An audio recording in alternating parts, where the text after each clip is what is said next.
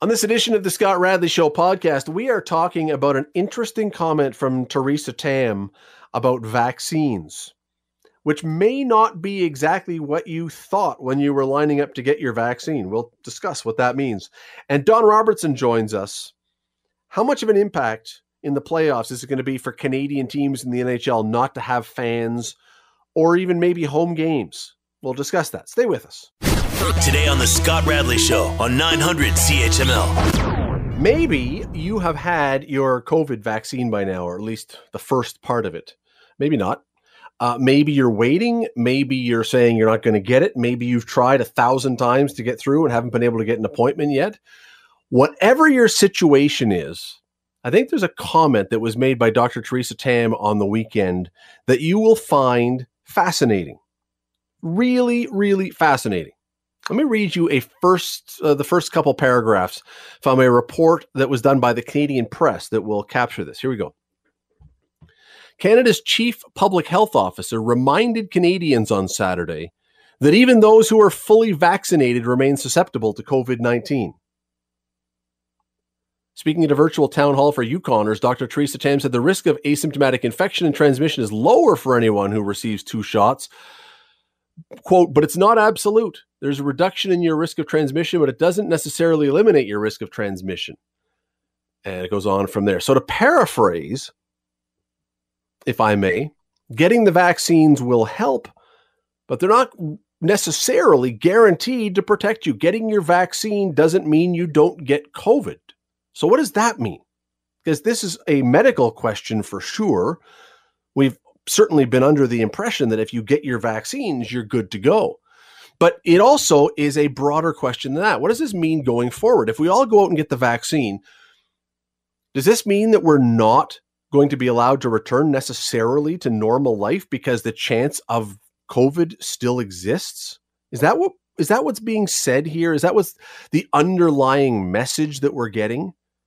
Or a hint of something that we will still maybe have to wear masks, or we still might have to social distance, or we still might have to have limits on other activities. I'm not sure what this is meaning or what this is setting us up for. Cara Zwibel is the director of the Fundamental Freedoms Program for the Canadian Civil Liberties Association. She joins us now. Cara, thanks for doing this today. Very much appreciate it. Thanks for having me. I don't want to be the voice of skepticism and suspicion. I seem to take that role too often. But when I hear this sounds like a comment that's potentially setting us up for something that is less than a return to normal. Am I being overly paranoid here, or do you hear some of that too?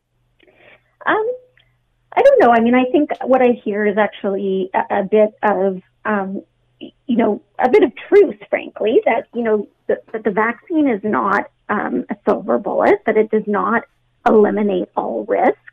And I guess it depends how you sort of interpret that message. Really depends on your perspective. I think that we've heard so many messages coming from government and public health officials that suggest that, that we really can't go back to normal until we've, beat COVID.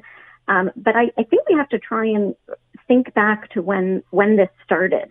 And really the idea was that we would not overwhelm our healthcare system. That was the goal initially of many of the restrictive measures that were put in place. This was a virus that was out there. At the time, there was no vaccine. There was no known treatment. So we knew there was the potential to overwhelm our healthcare system, and we had to work to avoid that.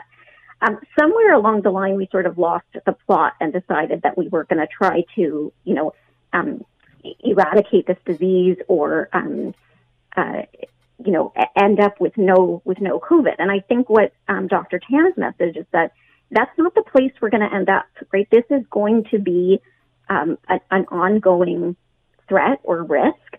To me, that doesn't mean that we can't reopen society. It means that we have to incorporate COVID into the thousands of other, frankly, threats, diseases, communicable diseases, risks that we accept in life and that we mitigate, we take steps to mitigate, but we don't fundamentally change society because there is a disease out there. And especially if we know that the vaccines, while not effective at eliminating COVID, are very effective at preventing people from getting very sick and preventing people from dying.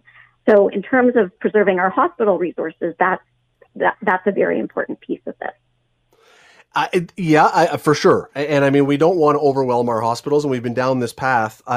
I just, when you talk to people, when you hear people talking about going out and getting their vaccine and calling a hotline 500 times to try and get through, whatever else, the impression is with them that I keep hearing that they are expecting life to go back to normal being the way it was before this.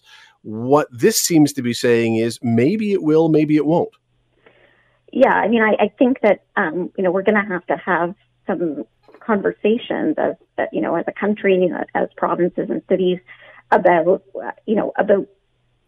what normal looks like and what we're prepared to return to. I do think that if there are, a good critical mass of people who are largely kind of insulated from the risk of ending up in the hospital because of COVID, to me, that, like I said, since that was one of the main things we were dealing with at the outset, that should be a good reason to reopen. It doesn't mean that no one is going to get COVID.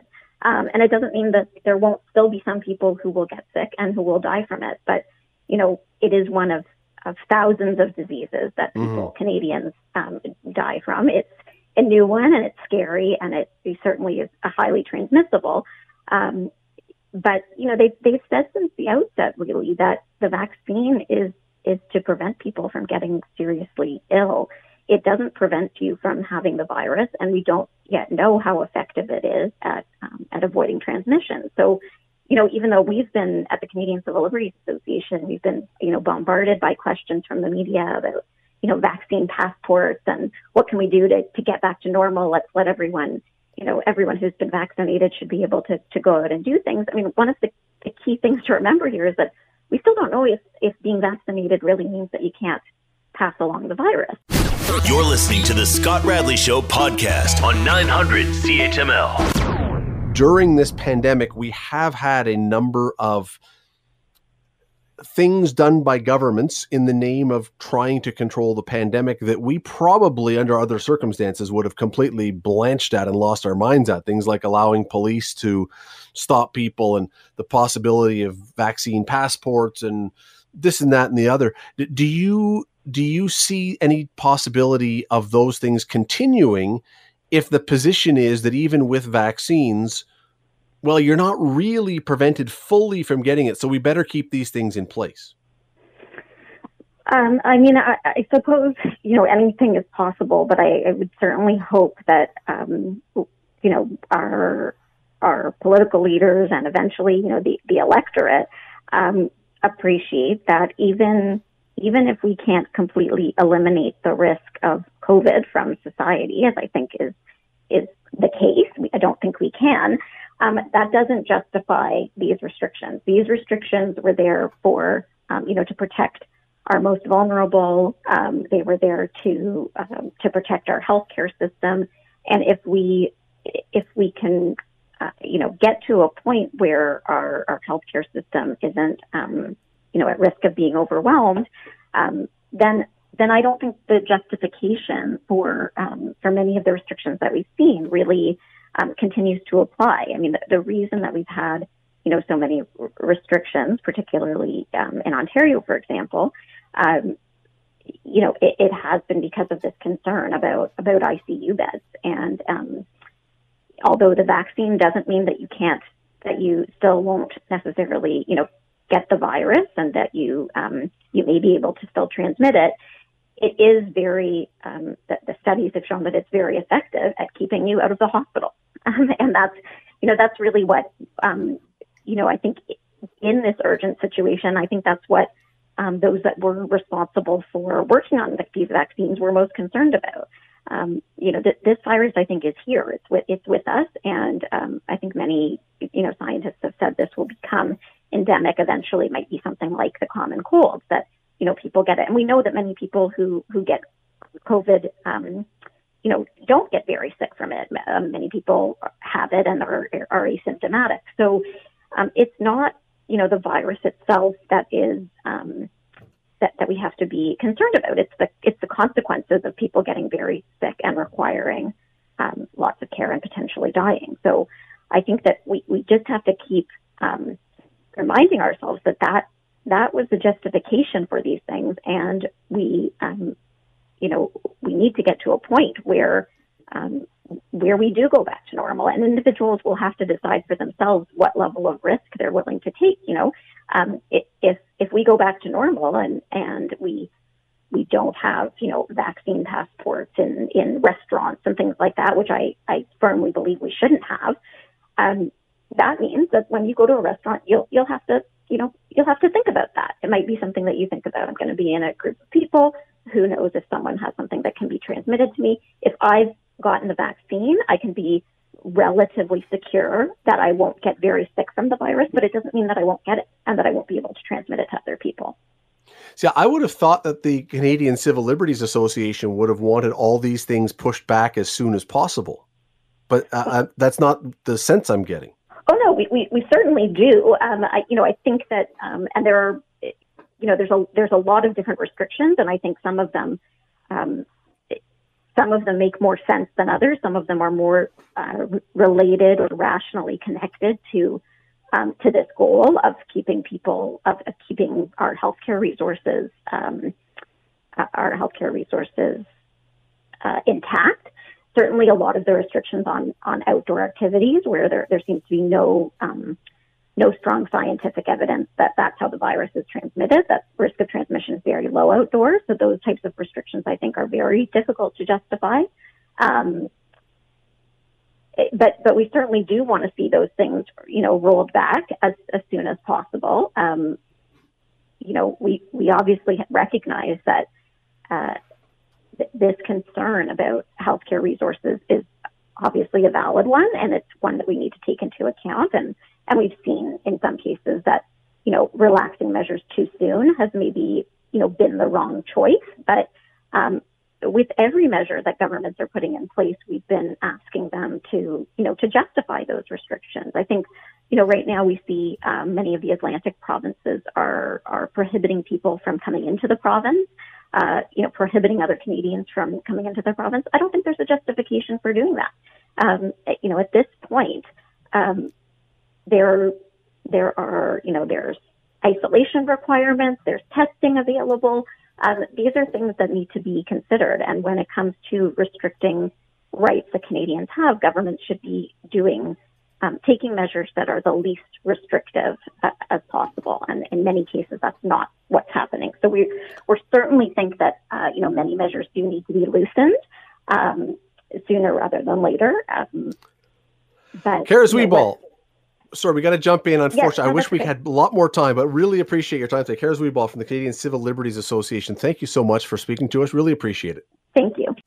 You're listening to the Scott Radley Show podcast on 900 CHML. It is, though, Monday evening, and that means it is time for Don Robertson, who is the guy who runs the Dundas Real McCoys and the guy behind ComChoice Realty and the guy now behind the proposed Dundas Walk of Fame, and a guy who certainly, if such a thing happens, should have his own star on that one. Sir, how are you this evening? Great, Scott. How are you? I am okay. Where is your star going to be? Have you picked the spot yet? It's all location, location, location. You real estate people know that stuff. Yeah, you're right. I would suspect if there ever was one, it would probably go under a piece of gum because that's how small it'll be. Well, I'm not so sure. I'm not sure I'm worthy of a full-size one. There's some pretty great people that have been contributors and from the Valley town and made their contributions. So we'll see. The list is growing, I'll tell you. You start talking about this stuff, as you know, and the names start popping out. And you start going, wow, didn't know about him and, what he did. And it's very interesting. I think you're being a little self-deprecating. I mean, it's a long street. Even if it gets filled, I mean, you could be on the sidewalk somewhere up by the, Flamborough Golf and Country Club at the very least. Probably closer to Copetown Woods would be more suitable. Yeah, I understand what you're saying. Oh, thanks for doing this. Really appreciate you taking some time again this Monday. A lot of stuff I want to get to today. And we're just reading a story during the news break with Bill Daly, the deputy commissioner of the NHL, talking. They don't even know when the playoffs are starting at this point because of COVID issues and stuff. They're saying now the U.S. teams could start this weekend. They could start as early as Saturday, their playoffs, and the Canadian teams might be 9 days from now. So sometime next week, later in the day after the last regular season games ends. But Don, here's the thing. One way or another, Canadian teams, it looks like, are going to have no fans, and probably after the Canadian division ends, when they get to whoever comes out of the semifinals, is going to have to probably move the team across the border. That seems like a real possibility now, and play out of an American city, or at the very least play in a Canadian city, but again with no fans. Meanwhile, the teams that they're going to face in the semifinals, whichever team comes out of Canada, is going to, it looks like, very likely have a lot of fans in the arena cheering for them. How much of a disadvantage is that going to be to a Canadian team? It won't be helpful. What will be helpful, at least if they could play in their home arena, because, then their life will be more along the lines of what they've been used to the entire season. For the most part, I can't imagine that the Leafs have spent any more time in a hotel than they would normally have, but half their time should be at home, or more than half their time. But once the playoffs start, if they have to go to the U.S., then they're going to be living out of a hotel, they're going to be away from their family, and they won't be playing in their home rink with or without fans. And this would be interesting. For example, Columbus is going to miss the playoffs, and I don't know if I know and I've forgotten, or I don't know at all, how they're going to determine who the Canadian division play. Will it be if, for example, Edmonton win, will they play the West? And if Toronto win, will they play the East? That would put 3 teams in the East, so I doubt it. But let's, for example, say, for good luck, that the Toronto Maple Leafs win the Northern Division, which might not be a stretch, that clinch first place, and they went to Columbus, or they went to Buffalo because it's handy. But if they let fans in, if they sell tickets, there's a good chance they wouldn't be Leaf fans. I mean, if they played in Buffalo, and because Toronto's arena was, for some reason, unusual under normal circumstances, it would be full of Leaf fans because they drive across the border. That can't happen. So if they're selling, if the Canadian team, again, presumably it may be the Leafs, have to go to another city, and they play in somebody else's building, and they live in a hotel, and the home crowd would not be friendly. It's an interesting scenario, but I don't suspect at this point that they're going to let U.S. teams come back and forth into Ontario when we can't even go out and golf and play tennis. So yeah, I think the answer very, very highly unlikely.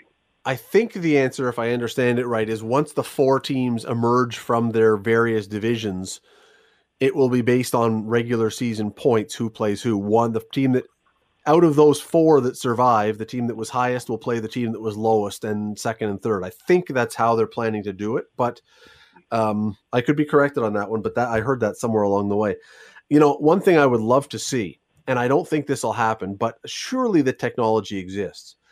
I would if you can have fans in Florida or wherever else these games are going on, I would love to see the Leafs do something, and the Canadians too, and Edmonton and Winnipeg too, where you could have fans connecting to the game through Zoom, so that at the very least you wouldn't even see the fans, but the fans could cheer. So you could get honest vocal responses from 15, 20, 30,000 Leaf fans pumped into the arena as if they were sitting there. They can't be in the seats, but at least you get the honest, not boxed reaction. I think that would be great. That would be one way to at least give some sort of home ice advantage.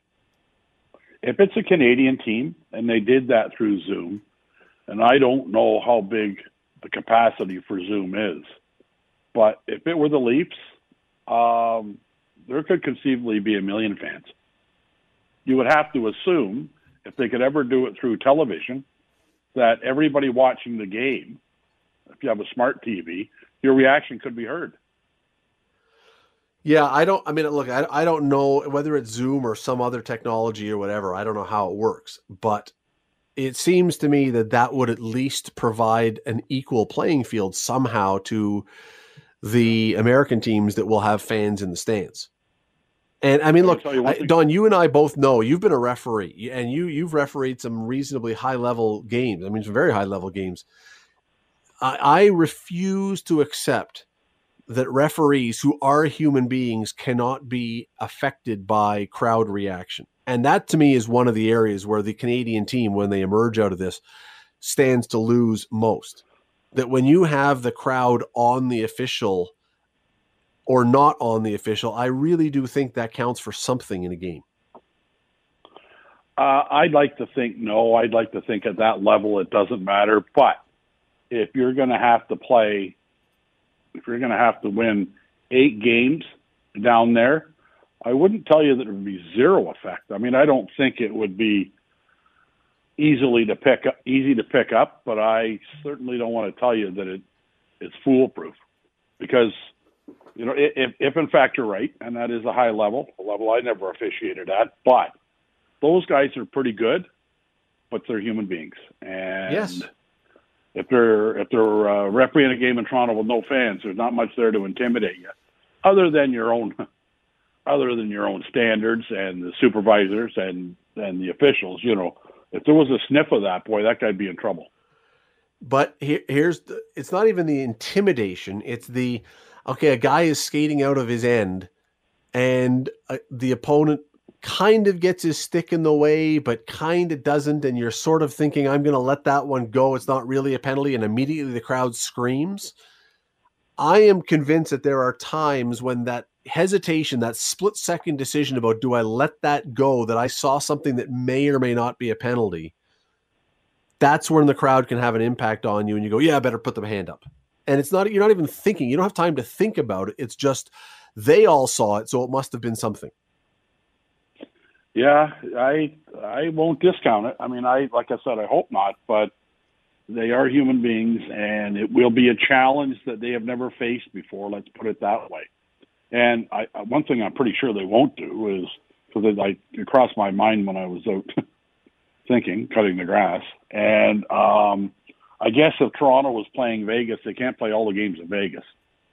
That would be a distinct disadvantage, unless they didn't let any fans in for the Toronto home games, which would be bizarre. So it'll be interesting, because you're right, if they do have to play in another building and they do sell tickets, because, you know, they're all about money. They can sell 15,000 tickets. They're going to sell 15,000 tickets. But how bizarre would that be? If the Toronto Maple Leafs are in the Final Four and, for example, playing out of Buffalo, and there's 15,000 people there, and the Canadian team has to play in the U.S. because we won't let 20, 40 people in a bubble come to Toronto and play, but they can play in Buffalo with 15,000 people there. Boy, Lucy's got some explaining to do as to how that works. It is such a shame. And I wrote about this a couple of weeks ago in the paper. It is such a shame that after, I think the last time the Leafs and Canadians played was in a playoff series was 78 or 79, that you're finally going to have these two franchises face off against each other, and you can't have fans in the building. You can't have fans at Maple Leaf Square. You can't have fans gathering in bars or at people's homes. It's such an unbelievable, disappointing scenario that at this moment, when this finally happens, that this is the time when this is not allowed to be fully enjoyed. It's almost predictable in the Murphy's Law line of things, but it's so sad that this is where we are. Well, I would tell you that this is the last time in our lifetime that Toronto and Montreal could ever face each other in the playoffs. But I might have told you that 2 years ago too. So I guess in today's world, you never say never, but you're right. When Toronto was in the West, remember when Gretzky two-handed Dougie Gilmour in the face and there was no call long enough ago to make that decision that it was a two-hander in the face. But that was, they could have played Montreal, and then Toronto went in the East. So that ended that great rivalry could ever play in the Stanley Cup Finals again. and it's gone this year. And you're right. It's sad that it can't happen. It's a lot of sad things going on these days, but we're looking near the end of it. But it would be nice if at least the Canadian team could play out of their own building, and the government say, "Yep, it's our game, and it's the Stanley Cup semifinals, and the American teams are going to fly up on a charter, get on a bus, quarantine, they're going to go right to their hotel and then just to the arena." That seems pretty safe to me, but then so does golfing with 150 people over 12 hours on 180 acres. So they're not calling me for advice. You're listening to the Scott Radley Show podcast on 900 CHML. Don, we saw a couple things, last week, I guess, that were incredible. One was Austin Matthews getting his 40th goal in 50 whatever number of games it was. And then we saw Connor McDavid get his 100th point in 53 games. And, I recognize that what I'm about to say to some is going to seem a little like sacrilege, but is it now fair to compare Connor McDavid to Wayne Gretzky? I mean, you can never compare. In the past, you never would say, okay, he's like Wayne Gretzky. Nobody is like Wayne Gretzky, but considering that Wayne Gretzky played at a time when there were more points, the game was more wide open, that guys scored more points, not like him, but you now have Connor McDavid doing something very, very similar. Is it a fairer comparison now? Well, if you want to talk about greatness, I mean, it's not a bad conversation to have. I remember one year, people said Gretzky only had a lot of points because he had a lot of assists. And then the next year he said, hold my beer, and he went out and scored 92 goals and got 212 points. And I don't see anybody doing anything like that again. Has the game changed? Yeah, it has. Does that make Rick Vive's 350 goal seasons in a row more significant, though, because the goal scoring wasn't quite as high then? So that's always the challenge when you talk about different generations and how the game has changed. The clutching and grabbing's gone. There was all kinds of clutching and grabbing when Gretzky played, and if McDavid played in that era, I wonder how he would make out. Now, he is the fastest guy on the planet on a pair of skates, and he's got skill coming out the yin-yang. So, he can play in any era. But, I mean, Gretzky got 212 points in 80 games. McDavid's got 153, and he's not done yet. But is that a tremendous accomplishment? Absolutely. Does it look like Austin Matthews would have smashed Vive's record? Probably. But he hasn't yet, and the record still stands. So, yeah, I don't know. I think he's in the conversation, Scott, but there was only ever one Gretzky and one Orr. And look, I've never changed the game. I've never asked this question before because I've always thought it was unfair and it sounds ludicrous. And I mean, if you go through the pros and cons of the argument, I mean, the thing that's more difficult for Connor McDavid right now, as I say, is the goalies are infinitesimally better. I mean, they are so much better than they were back in the 70s and 80s. So it's harder to score a goal. And you don't have guys taking 2 and 2.5 minute shifts. So, your chances to score are less. And certainly but the flip side is Wayne Gretzky, you're right. The clutching and grabbing was there. And also because of the way the game was played then, Wayne Gretzky was a target. So they had to play a guy like Dave Semenko or Marty McSorley on his line all the time that Connor McDavid doesn't need. Connor McDavid can have two very skilled wingers playing with him at every time. Wayne Gretzky had one skilled winger playing with him, which was Jari Kurri, and then a guy who kept his face from being punched in. So he was playing sort of shorthanded compared to Connor McDavid. There's arguments on both sides of the equation, is my point. Yes, and if you look at Matthews and Marner, they're always picking what skilled guy gets that plum assignment. Right, so I hadn't included that in my remarks because it hadn't crossed my mind, but that's an even better point. Gretzky basically played on a two-player line. Now, that said, Semenko probably got 23, 30. 24, 25, 28, 30, by virtue of, I'll just go to the net and bang a few in off me. Like, so would Semenko get 30 goals with anybody else? Dave Semenko would not have gotten 30 goals in his career if he had not probably played on that team. Let's see here. Dave Semenko, he never had 30 in a season. He had 10, 11, 12, 12. He put some points up, but he also had a million penalty minutes. But instead of 2, you get instead of 2. Instead of 2, yeah. Instead of 2. So who plays with McDavid now? Well, it's what's the name? The German guy. You're asking me. I'm drawing a complete blank here on his name right now. You know what? That's my point. Marner and Matthews play together. Now, do I know that because, there's an inordinate amount of Leaf games on TV and I can't stay up to watch the Oilers play much anymore? But what I'm saying is Draisaitl, but they're not in the same Draisaitl, thank you. But doesn't he plays on his own line most of the time? No, he's spent a lot of the year. Play. Yeah, he spent a lot of the year with McDavid this year, and that certainly helps. And certainly on the power play, the two guys together, I mean, that cranks up the point totals. I mean, watching that game the other night when McDavid got to his 100th point, they got a 2-man advantage at one point, and they may as well have just said, okay, we're in baseball now where you don't actually have to throw the pitches for the 4-pitch walk where they're intentionally walking a guy. You can just show the 4 fingers and say, walk to first. That's kind of what should have been done in this one.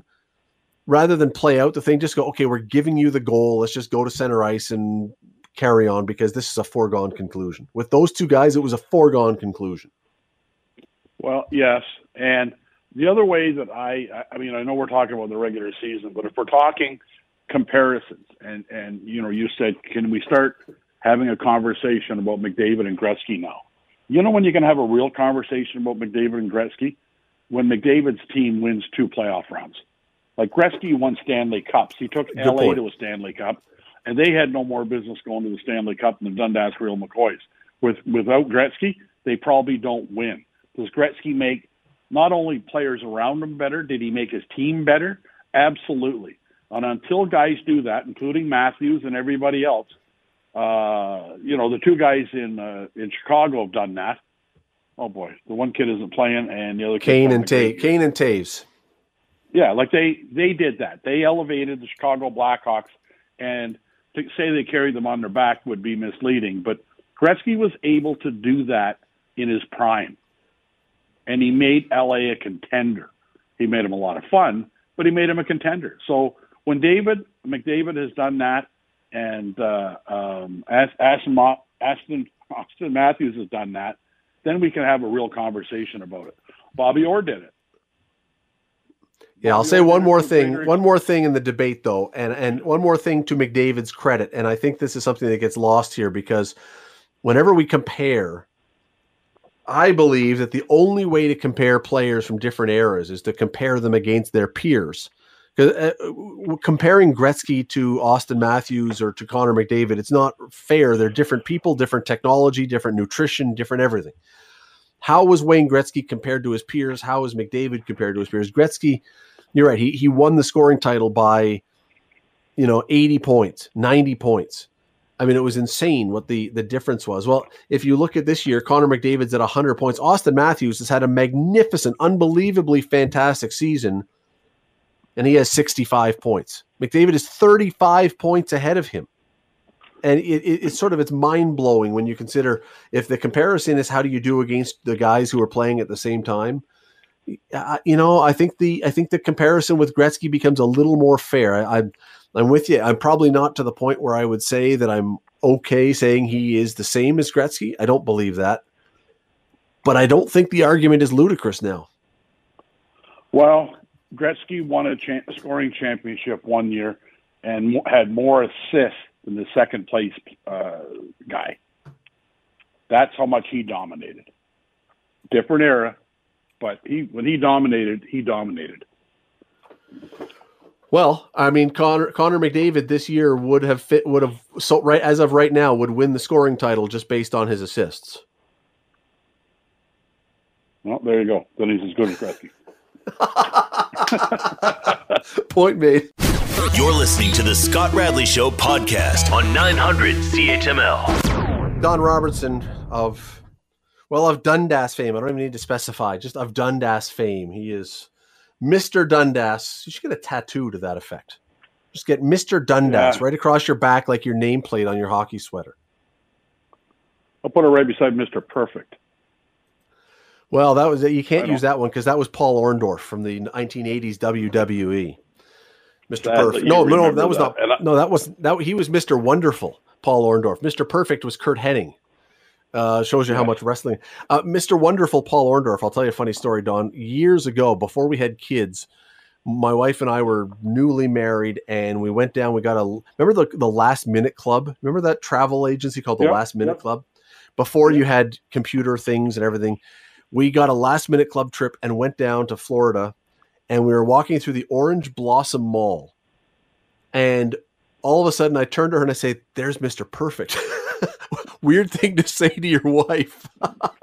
And it was Paul Orndorff, the former wrestler who had been known as Mr. Perfect. And he was sort of limping through the Orange Blossom Mall. And I was shocked at how little he was, considering back when he was on TV fighting Hulk Hogan and those guys, he was enormous.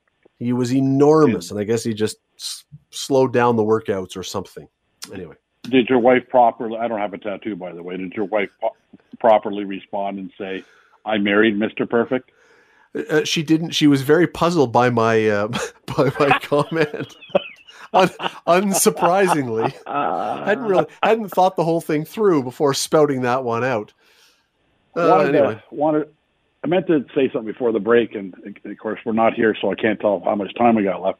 I just want to remind everybody that Connor McDavid's first year in the OHL, his training camp with the Erie Otters took place at the Morgan Firestone Arena. So Ancaster will always have a small tie to McDavid. That is very true. And do you know who it was who did the first interview with Connor McDavid as a junior hockey player? Scott Radley. There you go. Because of training camp in Ancaster. So yes. So, and I've reminded my son of that several times. Every time he thinks dad is a bit of a schlub who, I remind him, hey, but I did the first interview with Connor McDavid. So take that. Doesn't really seem to work much to impress him. Don, on the weekend, I don't know if are you a horse racing fan at all? Almost always watch Kentucky Derby because my dad loved horses, and it was a bit of a staple, and I didn't watch this year. Okay, so this year, and people are probably aware of where I'm going with this because we don't talk about horse racing ever on this show, and that's kind of the point.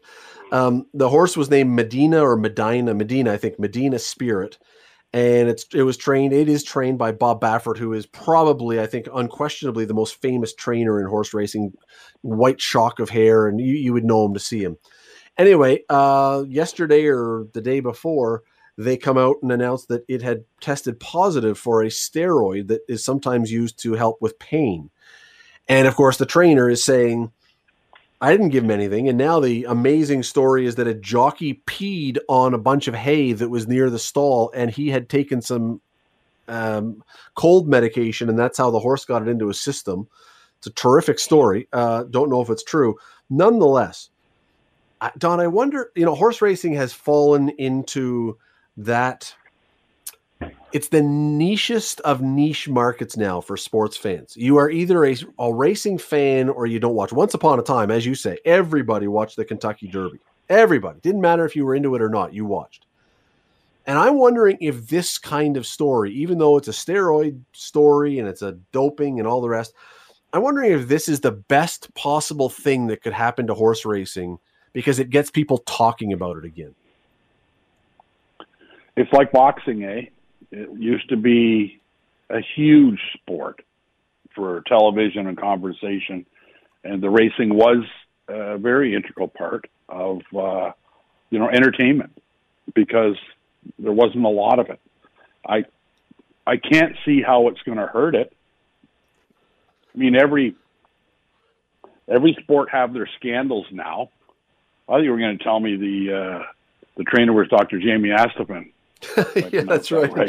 And Charlie Francis was the jockey. Was it? Yeah, like that's kind of what they did with Ben Johnson, which is what we're referring to when we talk like that. It was somebody else that did it, or the dog ate my homework. But interesting that he's going to try and get out of it, obviously, because it's a credibility issue for him. And we've talked many times. Sometimes you say if you're not cheating, you're not trying hard enough. But to answer your question, yeah. I mean, horse racing has its challenges anyway. I often see former Flamborough Real McCoy Jim Lawson being quoted, who is now the CEO and is from Hamilton of Woodbine Entertainment, and he's doing a good job. They try and remain relevant, but boy, it's a challenge, and especially in these times. So the quick answer is yes. Yeah, I as I say, I will occasionally, if one of those big races, the Belmont or Kentucky Derby, if it's on TV and I'm flipping channels, and there's nothing else on, I'll see it and I'll stop in and watch it. I've never been a horse racing fan. I've never been an aficionado of it. I don't have any reason to hate it. I just never got into it. And I look at this and I think it's probably the worst possible thing to have these doping scandals in any sport. And yet in this one, I almost think that if anything you can do to try to get yourself noticed, is a good thing. Now, having the most famous trainer in the world whose face and appearance is pretty much synonymous with all the best horses, I'm not sure that's great, but it's... Well, let's put it this way. Nobody was going to care if the fifth place team tested positive or the fifth place horse. I mean, it had to be the winner, and it's in all the papers. It's put the Kentucky Derby into the conversation now. It'll be in the conversation all week, and they haven't had that in years. So I'm sure it wasn't planned, but you're right. I mean, you may as well try and make something out of it. Here's the other part about this now is if you are horse racing.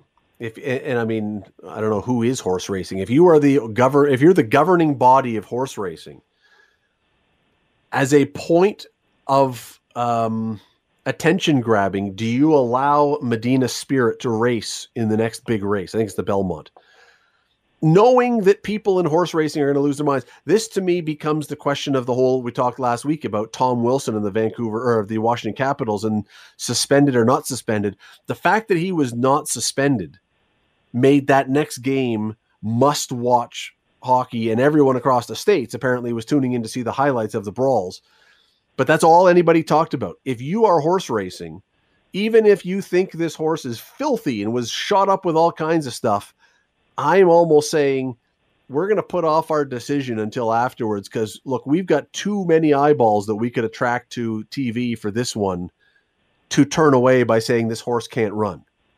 That would seem to be a lost opportunity, even if ethically, morally, all the rest, it's the right thing to do.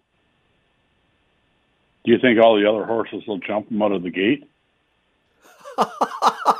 The jockeys will just start whipping on the trainer with their switches. No, but be a brawl in the paddock before the race. There might be a brawl in the stands with all the well-dressed owners.